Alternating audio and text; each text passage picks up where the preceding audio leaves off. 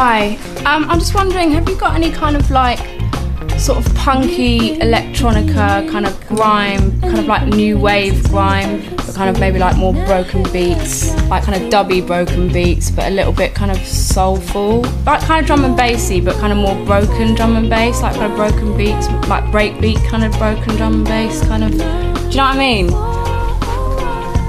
No?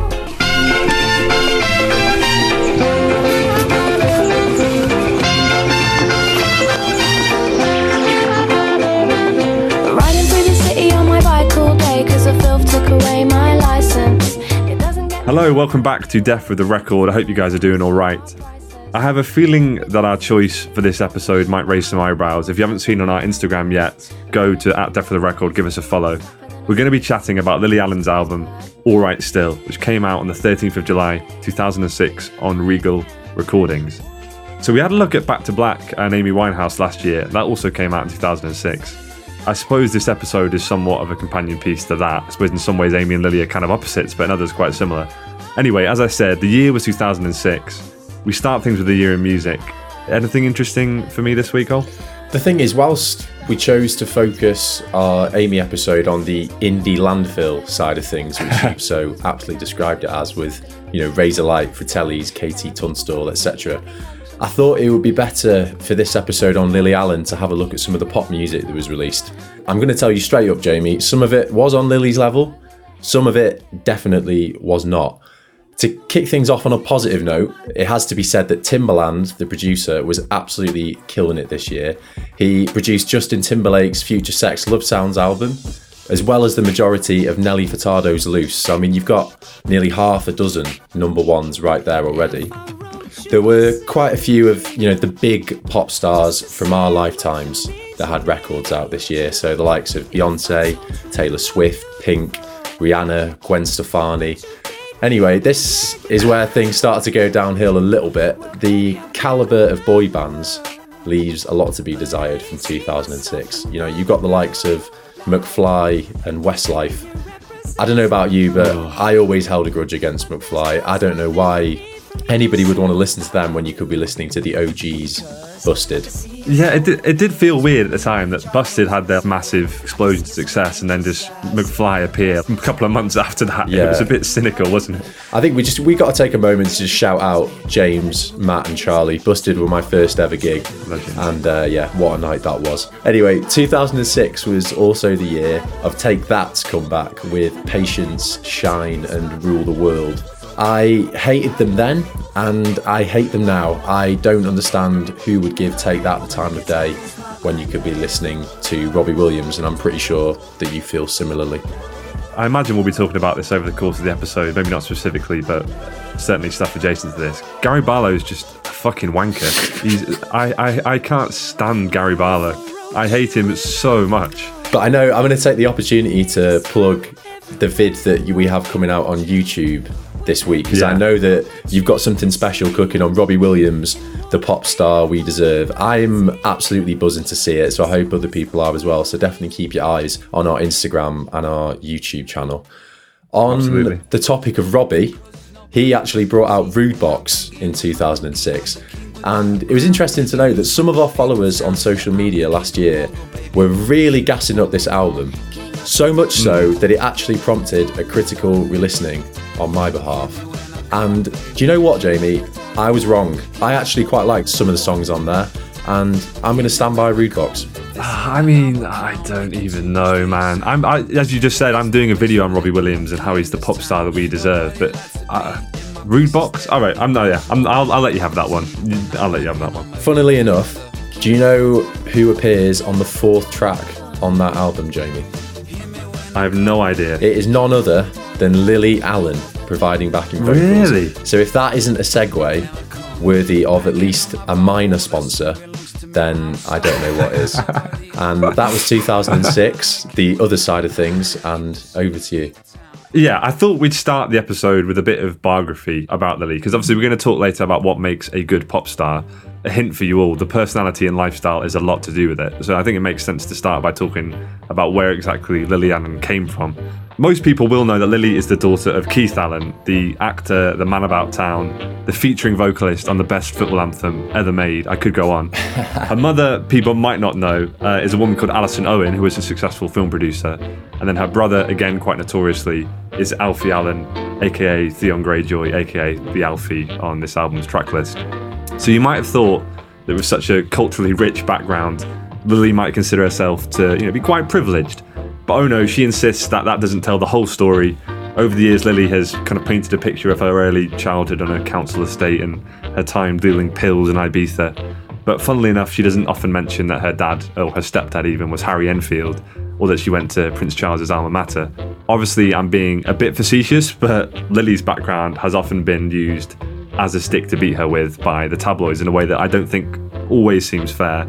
She definitely had media connections, but I also think it would be a stretch to call Keith Allen posh or Keith Allen establishment. So when it actually comes to the music, at first Lily was signed to a label through connections of her father's, but she was shortly dropped from that label without making any releases. Her eventual break was actually about as self-made as it can be in the music industry. So in 2004, she was introduced to the production duo Future Cut, and together they started making demos in a small basement studio, basically based around the poppy, kind of ska-inflected instrumentals and then Lily's lyrics. Later on, Lily created an account on MySpace and began posting the songs she'd worked on with Future Cut there. Slowly at first, and then quite rapidly, those songs on MySpace started to rack up a lot of attention. Now, for those of you out there who don't remember how MySpace worked, or were too young to use it, which makes me feel violently ill, don't worry, we'll go into a bit more detail about that later. What you need to know is that these original songs she produced with Future Cut, alongside some new material she recorded in New York with Greg Kurstin and Mark Ronson, ended up forming the entirety of this debut album, Alright Still. First of all, Ollie, I wanted to talk a bit more about Future Cut.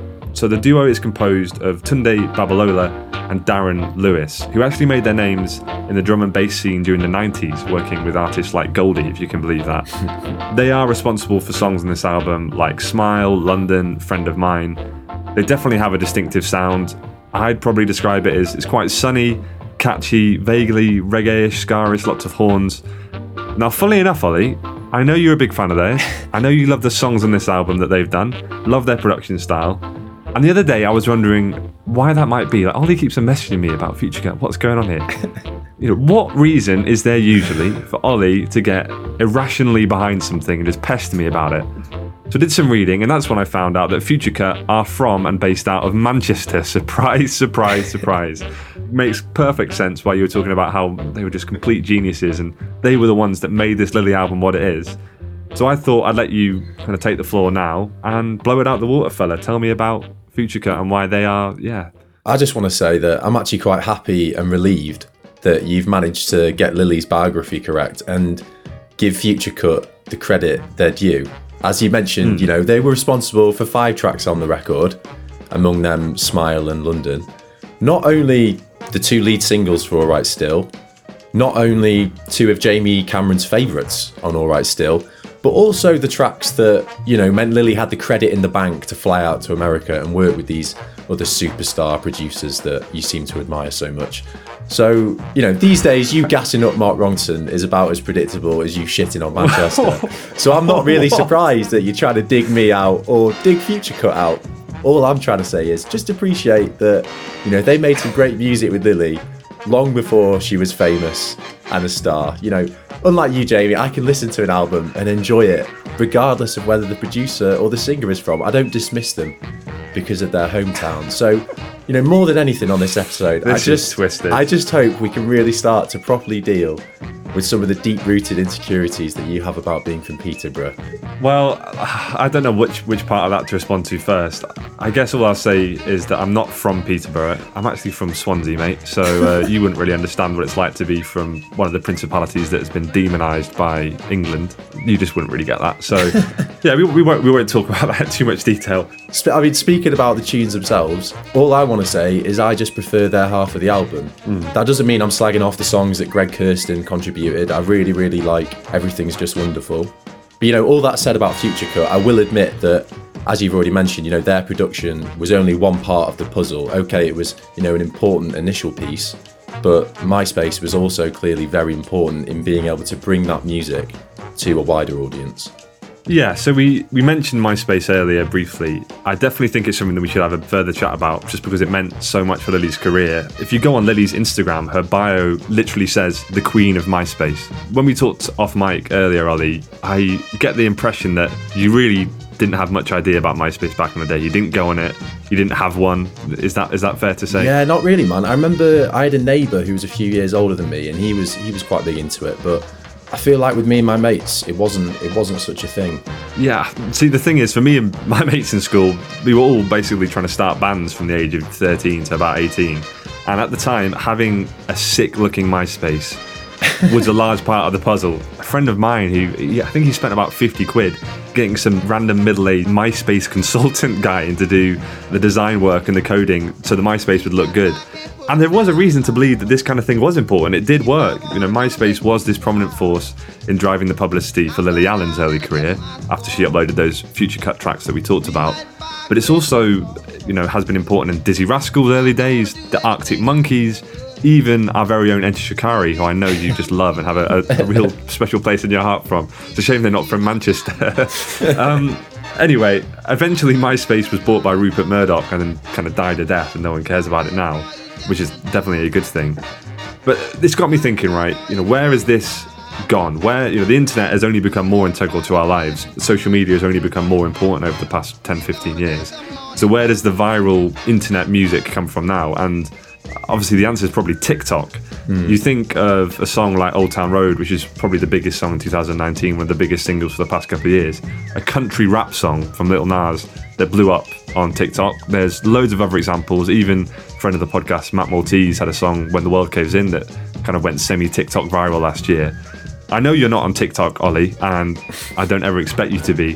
What I want to ask is, should we get a Death for the Record TikTok? I'm thinking that maybe we need to start exploiting the viral potential. But then also, what do you think about how social media has played such a big part in Lily Allen's early career? Well, maybe instead of TikTok, we should just set up a Death with the Record MySpace page and really try and kind of go retro with it again. Is it actually still online? That's a good question. That is a good question. We'll have to find out after we stop recording. I mean, I guess one of the interesting things to me about MySpace is that it's one example of social media at quite a nascent stage. Nobody really understood properly what, the ramifications, what the proper power was. And Lily was able to, really harness this new and exciting platform, launch her career and, share music. But, I feel like sites like Instagram now obviously have a whole different set of problems. But I think one thing they have done is reduce the reliance on paparazzi for private pics and stuff about a celebrity's life. As much as Instagram has helped, it basically kind of serves as like a publicity machine, but they have control of it for celebrities, right? Even now, I googled Lily Allen just before we came on recording, and the Daily Mail and the Sun are running an article about how she went for a lockdown walk with her stepdad, Harry Enfield. It's just like, who cares about this stuff? So it still goes on, but you're right. She was at this really early stage with MySpace, and now she is quite active on Twitter and Instagram, or at least has been over various periods over the years. And you can see why, because as you say, it gives her more control over her image and maybe allows her to undercut the tabloids, but only to a certain extent. That is one of the most interesting things about her autobiography, actually. I'd recommend people that are interested. She has like a very unique and interesting take on fame and tabloids. So yeah, I'd say her book it's worth reading for that. I'd say that's probably one of the most interesting things that comes out of it. What was it called again? That is really bad. I can't remember. That is terrible. See, I was about to gas you up and be like, look, this is the kind of dedication we have on this podcast. Ollie read Lily Allen's autobiography to get some insights into her character so that we could transfer. We don't just sit on and start recording. We do our due diligence, and then you can't even fucking remember what it's called. Anyway, right, let's talk about the music. Have you got any favourite songs? I think Friend of Mine would definitely be up there. It's a weird one. Produced by who? Produced by Future Cut, actually, funnily enough. Right. It's weird because I have absolutely no memory of listening to this as a kid, because I don't know like you, but I had All Right Still on CD. I must have got it as a kid for Christmas, and I don't remember making it this far into the album where I would have heard it.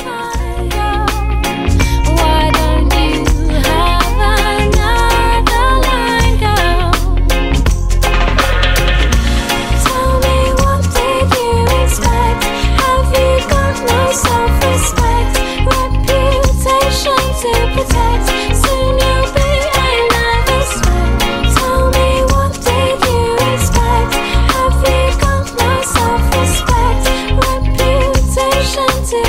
probably my favourite song on the record. What about you?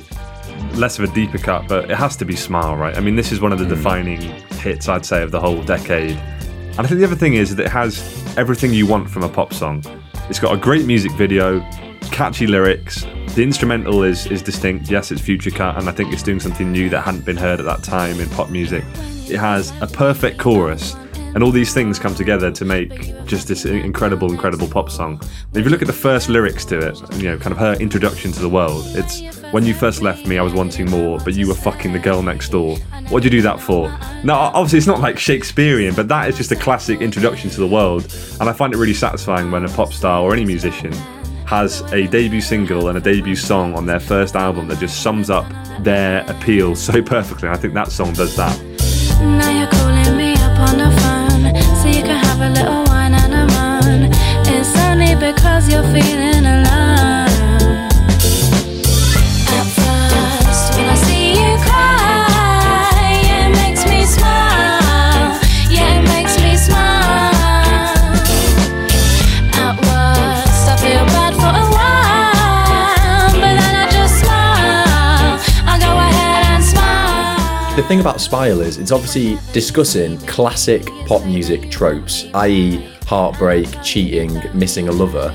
But at the same time, at however 20 years of age, she is able to make all those things feel incredibly unique and really get across her own voice. Yeah, it's the adage of do it the same but different, because that's what she's doing. As you say, There's all these tropes. She's making pop music, but she's adding an edge to it. And I think that's, as you go through the generations and these tropes get recycled in pop music, the thing that keeps it fresh and interesting is doing new stuff musically, which I think this song does. And as you say, subverting this trope of, I want my kind of partner back by saying I want him to suffer. I think a good partner to that would be London. Funny story about this, I was rewatching her Glastonbury set in 2007 the other day, and she comes out to London wearing a hoodie, holding a kind of Strongbow, just swigging from it, going straight into the song. And I think that's a perfect representation of her as well. But I think the thing is that she doesn't get enough credit for, everyone talks about her lyrics and her personality and style, which is obviously maybe her unique selling point. But I also think she has a great voice. Obviously, it's not like a Beyonce or even a Taylor Swift kind of voice. Like, she's not going to start hitting like mad scat vocal runs, obviously. But she does have a really soft, sweet, almost fragile quality to her voice, and also half like she's talking the lyrics, but then even when she's doing that, she manages to carry some quite complex and interesting melodies. So I think it's just an underrated aspect of her sound. Everything seems nice, but if you look twice, you can see it's all lies. There was a little old lady who was walking down the road. She was struggling with bags from Tesco. There were people from the city having lunch in the park. Been joined by not only the Arctic Monkeys, but the lovely Lily Allen. Some stray with mucky trotters. You know what? Shove it up your monkey. Daytime. We're live, Alan. I'm going to retract the mic if there's any of that. Your monkey bum bum. That's not swearing. That is actually That isn't okay. I good. can clear that. It's all right. You can get away with that. Well done. Yeah. So listen, Lily, we have to compliment you on your set because you did excellent work in the pouring rain. How was it? It was quite difficult actually, but I thought the only way to get through it was to get hammered. So I drank quite a lot of Jägermeister and Strongbow. That's not a plug, by the way, because people out there, you shouldn't drink either of those. All right, if you don't know by now, Apex is the segment which requires us to imagine all of the artist's career is laid out before us like a landscape. What we want to work out is which album marks the peak and which fall closer to sea level. In other words, is All Right Still Lily Allen's best album? So this is maybe the first strictly pop album that we've covered on this podcast so far, which I think raises interesting questions about what exactly the pop album should be, and particularly how that has changed over time. I think it's fair to say that over the past 50 years, the album hasn't classically been the remit of the pure pop star. More conventionally, pop music has been about burning brightly, but burning briefly. An album with 2 or 3 huge singles.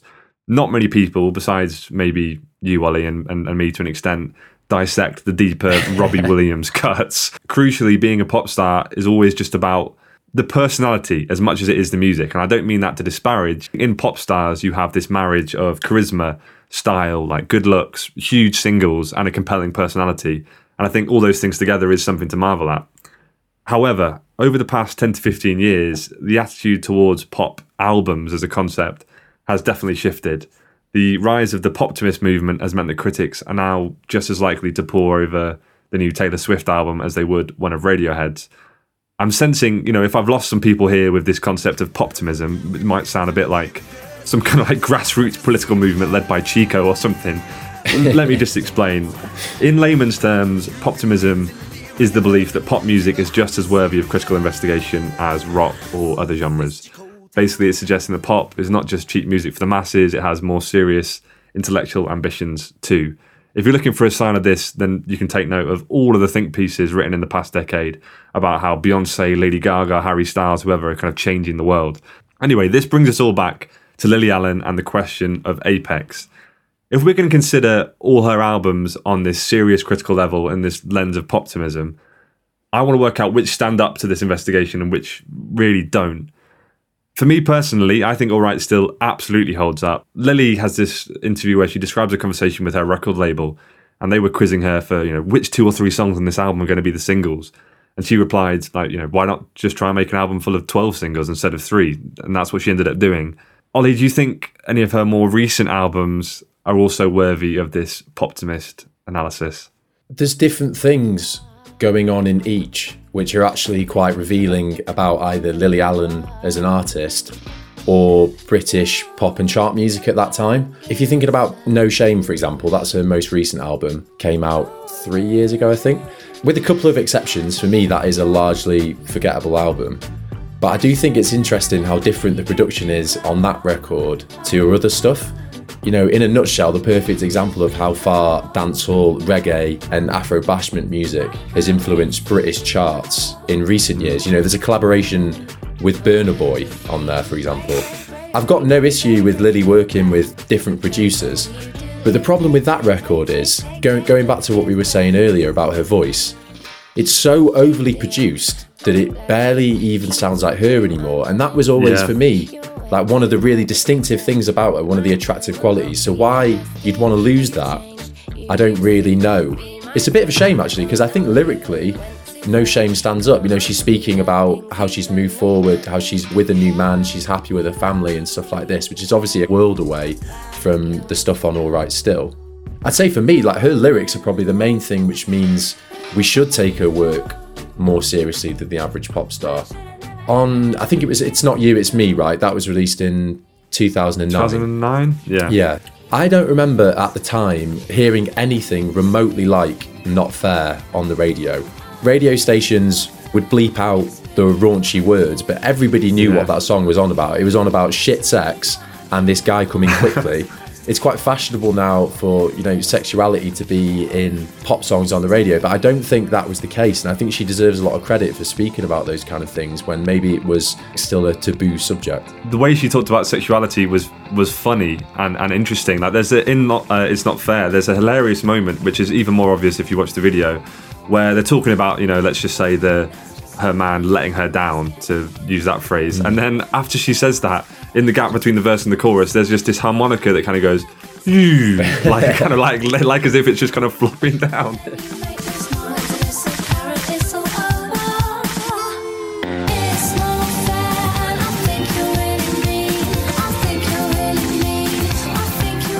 That kind of like production quirk, it's really, really great. I think It's Not You, It's Me is also a good album, which leaves Sheezus as the only one left that we haven't talked about. I mean, what do you think of that album? I mean, it's different lyrically from previous stuff because she's actually, speaking about her husband, her first husband, that is, which in itself is kind of peak because she kind of went on tour to promote that album and ended up, just sleeping with a lot of people, and they got divorced pretty soon after she got back. Wasn't one of them Liam Gallagher? I don't know if that was him on that tour. Was that later? I think that might have been earlier. That is quite an interesting story for people that are fans of Liam Gallagher. Have a little Google of that. Hopefully no one who listens to our podcast is a fan of Liam Gallagher. Sorry, go on. That's true. I mean, for Sheezus, there's a lot more kind of auto-tune stuff, which I'm not a massive fan of. But one thing I do respect about Lily is that she isn't scared to kind of slag off her own work. I feel like a lot of pop stars are very obsessed with cultivating, a perfect image of themselves in their albums. She isn't like that. I'm pretty sure like a few weeks after Jesus had come out, she was replying to people on Twitter, absolutely slating some of the songs and just being like, yeah, I know it's crap. So I think even if I don't like the album, I've got respect for her honesty. Yeah, that's fair. Which brings us back to the original question, what is her apex?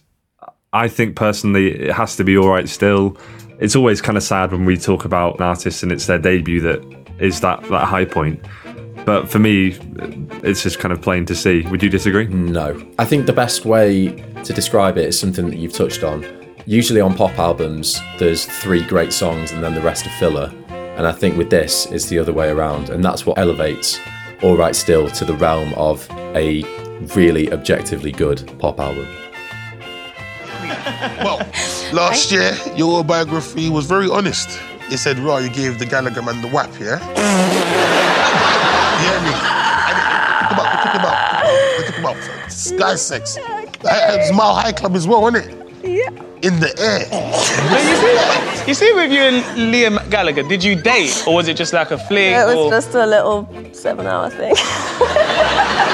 No, but how did it happen? Because he seems like quite erratic. Like, did he just come over and was like, all right, do you want to kiss me like? You know what I mean? You know, we met in the lounge before we got on the plane and then, you know, got quite drunk and then, yeah. So you moved first, you put the Mac Daddy down. You said, well, let's just do this in the sky. Forget doing it on the ground. No hotel bed is worth this. I went 600 miles in the air. While we're about to land. It was a champagne supernova in the sky. Okay, so normally Alternate Cuts is the section where Jamie and I take a breath and try to put on our thinking caps. If I was going to meet, a girlfriend's parents for the first time and they wanted to hear a bit of the podcast that I run and a little bit about Death with the Record, then this is the bit that I would be playing them. And the reason for that is it's usually the most respectable section. It tends to include Jamie utilising his politics degree, and hopefully I'm not just describing everything as mad and sick. Having said all that, this is the pop music episode. So as far as I'm concerned, all that serious stuff can go out the window because, despite everything we just discussed in Apex and Poptimism and whatnot, for me, pop music, above all else, is about having a little bit of fun. So with that in mind, we aren't going to be doing any serious thinking today. Instead, we are going to be playing a game we have decided to call Pop Star Leagues. Now, for our most fervent fans out there, you might recall that we put out a rallying cry a few months back for the names of your favourite pop artists. The moment you've all been waiting for has arrived. Those intelligent and beautiful people that gave us suggestions are about to get a shout out on Death with the Record.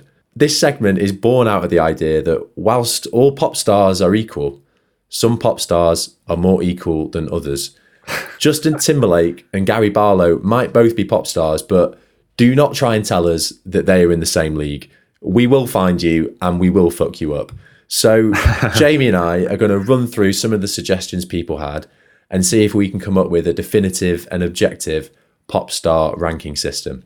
So for ease, we've decided to mirror the British Football League structure. So the ranks we're going to be sorting our pop stars into are as follows: Premier League, Championship, and League One from best to worst. That's Premier League, Championship, and League One. Jamie, I'm going to kick things off with a few of the big names just so that people get an idea of what we're on about. Justin Timberlake. Premiership.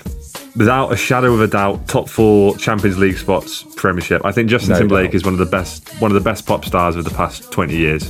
There are about 10 of his songs, I reckon, that would fill any dance floor on the planet, and that is the sign of true pop star greatness. Okay, well that's sorted. Britney Spears. I don't know. What are you thinking for Britney? Surely she's got to be in there, Premier League. Yeah, still though? Are we just talking about career as a whole, or because nowadays, I mean, she's not really even a pop star anymore, is she? Nowadays, I agree that she's clearly in a sad situation, but I don't think you can neglect just how many tunes she's got, man. If anybody else had that calibre of back catalogue, I think we'd be sticking her in Premier League. Premier League. Let's give it Premier League. Scissor Sisters. This is a perfect example of burning brightly but briefly, because at their peak, I love the Scissor Sisters, but what are they doing now? Are they alive? I don't even know. I think they're still bringing albums out. Wow. Okay. Well, I think championship. I think the second tier for me. Do Are you disagreeing or? They are exactly what a pop band should be, just pure, unadulterated fun. But what you're missing about, I think, the thing that makes a pop band is that the individual members have their own flavour and they have their own fame individually and in the group. And I think the thing about Scissor Sisters is that, yes, they're charismatic, yes, they have their own thing going. I have no idea about who they are as individuals, and I think the greatest pop bands could go on and have solo careers, and that's what makes the band great. I like that argument. Sorry, Scissor Sisters, you're going into championship. I've also got to shout out our #1 social media fan, Binko, for all those suggestions. She really did come in strong with the pop star names, so thank you, Binko. The last one of the big names is from Chappers, and he's come in with Taylor Swift. What do you reckon about that, Jamie? So you've got to give a premiership, but I will say that. Mate, I've never really got Taylor Swift. I'll say that. I'm not obviously her intended audience, but I've never got that into her. I'm basing this on the kind of the critical mass of fucking praise I hear from everyone else about how, especially her two most recent albums, Folklore and Evermore, are good in a very serious way. People seem to love her, and I think at some point there's got to be some truth to it. No, you seem that you disagree. Championship, man. She's championship. Mate, she's got to be, in forms of records sold, she's got to be one of the biggest stars in the world. Yeah, 100%. But she doesn't have bangers in the same way that Justin Timberlake or Britney do. I think that's our age coming in, man. I don't think we're well positioned to analyse Taylor Swift. But we'll leave it to the fans. Let's see what the fans say. Leave it to Chappers. I'd like to see what he thinks. Right, so we've talked about some of the big hitters, as you just say. Some more names to throw out there. This is kind of someone from the old guard, very much. Natasha Bedingfield, what are you saying? Well, the thing is, if it was up to me, she'd be in Premier League. And I know that sounds outrageous, but Unwritten is just my go-to karaoke track. Funnily enough, when we were in first year of school, we had to write a poem about somebody that we admired, and I ended up writing a poem about Natasha Bedingfield. And I actually managed to dig it out a few years ago, so if you ever need any tips for your creative writing, let me know and I'll send it across. Yeah, mate. All right, I'll keep that. I'll keep that in mind. Right, I'm moving on. I don't want to hear any more about that. The next one is sent in by good friend Scarlett, and it's Craig David. So before you say anything, Ollie, because I know you're ready to gush, is Craig David a pop star? Obviously, music legend, but is he really a pop star? I'm not sure. The other thing I'd say, I have a story relating to Craig David, is like 4 years ago now, me and you, Ollie, were DJing at Guy's Bar. For those of you who don't know what Guy's Bar is, it's this kind of shitty, sticky-floored King's College student bar. Obviously, we thought we were well cool. We were trying to mix kind of pop stuff in with house and techno. I'm like, yeah, man, we're fucking killing this. Anyway, there was this one person, I think it was a girl, who came up to the booth 20 or 30 times, it felt like, over the course of this night that we were DJing, being like, please play some Craig David. Every time she'd come up and say, play Craig David. And eventually, we were at first kind of being like, oh, nah, no requests, no. By the end of it, I'm pretty sure we dropped some Craig David. Maybe I'm misremembering that, but... Yeah, man, we dropped 7 days, and I remember it went off. I was pretty proud of that mix. I mean, I get what you're saying. He's not a proper pop star, but if we're talking in terms of bangers, then he would be Premier League for me. I think he's responsible for one of the most iconic covers of all time for Born to Do It. I just think that album is quality. I'm not sure I know the cover. Can you describe it to me? What's you know it? He's wearing some headphones and he's got his eyes shut and it's against a kind of earthy background. You definitely recognise it. Next one, Binko suggestion again. Alexandra Burke. To me, that is awful pop star stuff. I had a look. Her most popular song on Spotify is a cover of Hallelujah. Just terrible. No charisma. For me, not even League One, local league, 5-a-side power league. I'll agree with you there. Just never, please, no one ever do another cover of Hallelujah. I'm begging you. Next, Binko once again. Definitely something funny going on with these submissions. Almost like you've disregarded half of the ones and just used the ones you wanted to, Ollie. Anyway, Christina Aguilera, what are we saying? I would say she's in between Championship and Premier League. And I'm going to go with Championship just because I don't think her back catalogue is quite on the level that Britney's is, but a very, very respectable pop star, I think. Some of her music videos are crazy. I would agree with that. And Binko once again. Avril Lavigne, what do you think? There's definitely been a recurrence in her aesthetic in like the last 3-4 years, I think. Do you know what I mean? Like baggy, emo oversized, girl. skater look. And interestingly, I couldn't believe this. Let Go is the best-selling album of the 21st century by a Canadian artist, which is slightly crazy. More than anything Justin Bieber's done. Ooh, that is a good point. That is Well, mad. it might be like physical sales. This is what I read on Oh, Wikipedia true. this morning, so Okay. maybe it's bollocks. I would say she's championship because, again, if you're thinking like Britney's top of the pile, then it's Christina Aguilera, then it's Avril Lavigne for me. So I'm going championship. Yeah, for me, she's Watford. She's bouncing back. She's kind of Troy Deeney would be my kind of. Right. Any more for any more? Well, yeah, I've got a few new names that I'm going to throw in the hat. Got Rosalia, Charlie XCX, and Dua Lipa, and they were suggested by Binko again, and also Johnny Parry, who I know is a big Dua Lipa fan. So let's start with Dua Lipa. What's your opinion on her, Jamie? All three of these names are at this kind of intersection between pop music and then almost experimental kind of production that's going on. And I think that's what makes them interesting. They deserve credit for that. Approaching Prem Championship, I think she lacks the bangers, I would say. Yeah. But I think she definitely is an artist of substance. I wouldn't begrudge her that. What do you think? I'm probably not the best qualified person to speak about them because I haven't spent as much time listening to their music as I has, say, like Scissor Sisters or Justin Timberlake. But Likewise. I 100% agree with what you're saying. I think it's beyond doubt that production has stepped up massively from the days of, Natasha Bedingfield, for example. I think there's so many more interesting ideas contained now within a 3-minute pop song. And Johnny, who's the guy that sent in Dua Lipa, he was actually telling me the other day that the producer who works with Dua Lipa and made Pretty Please, for example, which you might have heard, apparently he's like a massive Aphex Twin fan. And, whilst I'm not saying that I'm expecting some Dua Lipa Aphex Twin collaboration anytime soon, I think there is definitely a correlation between electronic music of that kind and some modern pop music. I'd say for these, they maybe haven't been around long enough to say they're a Premier League pop star yet, but they're building a promotion charge, and I think in the next few years we could see all three of them in the top tier. 100%. I think Charlie XCX, just the boys' music video, that's a title charge right there as far as I'm concerned.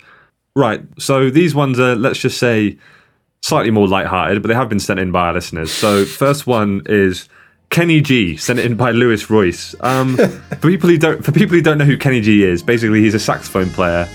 He makes kind of pop jazz. He's as close to a pop star as you can be as a jazz musician. And it is horrible stuff. It is terrible. He is, again, I'm not sure we can come up with a league low enough to put Kenny G in. Like, Vanarama National would be what I would say. There's a quote from Pat Metheny, who's a jazz guitarist who's well respected. And he says that Kenny G has created a new low point in modern culture. Sometimes you say the word jazz and people think of some of the worst music on earth, like, for instance, Kenny G. I mean, there's nothing more stupid than that, let's face it. That's the dumbest music there ever could possibly be in the history of human beings. There could never be music any worse than that. And now people think that that's what jazz is. Well, that's not what jazz is at all. Cheers for sending that one in, Royce. Yeah, he is as low down the billing as you can get. Next one was sent in by Gavin Jones, and it's Donny Tourette. Again, going to need perhaps an explanation. Donny Tourette is the frontman of the punk band Towers of London. I presume what Gav is kind of getting at is the fact that Towers of London are not from London, they're from Peterborough.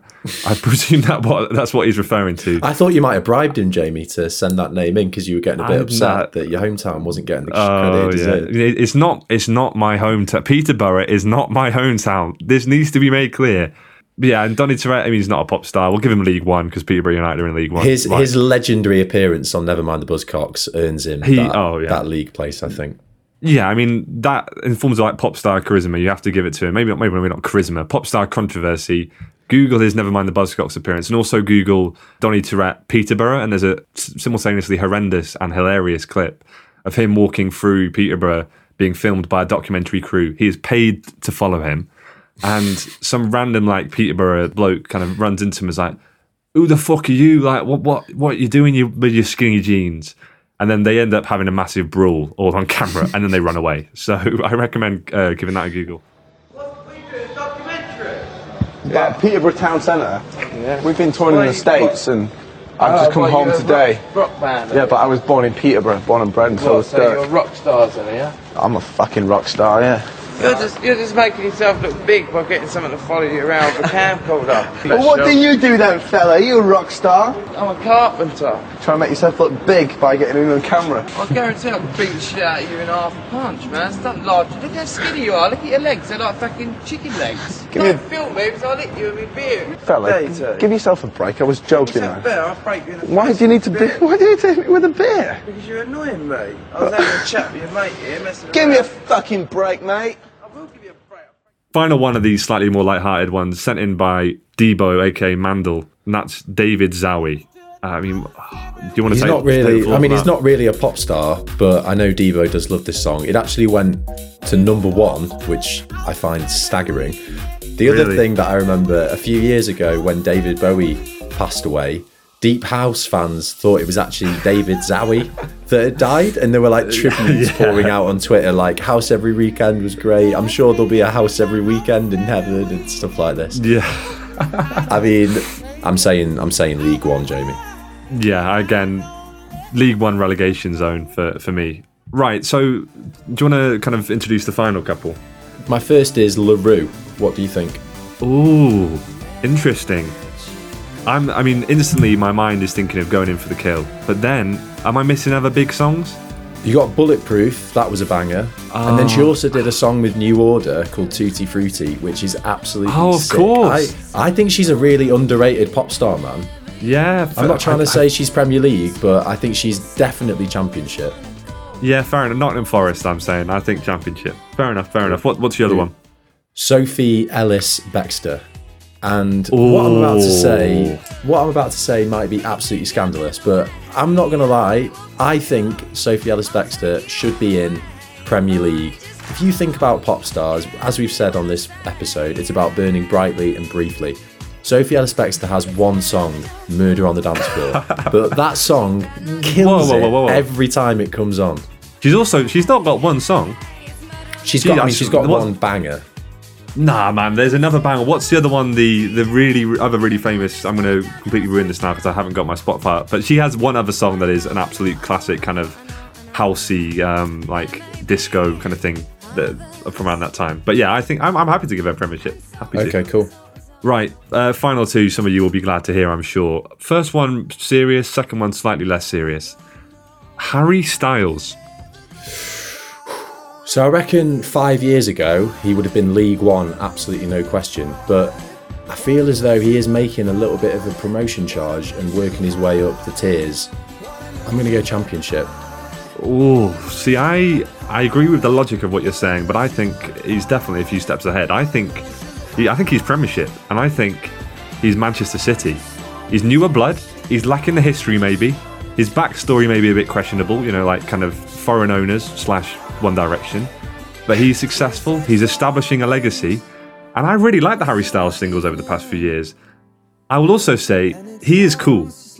I can't believe I'm saying this, but Harry Styles he's really cool, and I think that counts a lot in the pop star league. So I'm saying Premiership, and I'm saying he's quite high up in the Premiership rankings, top tier. Yeah, you've charmed me. You've charmed me. Final one, kind of a boy band. Well, actually, maybe not a boy band, a band.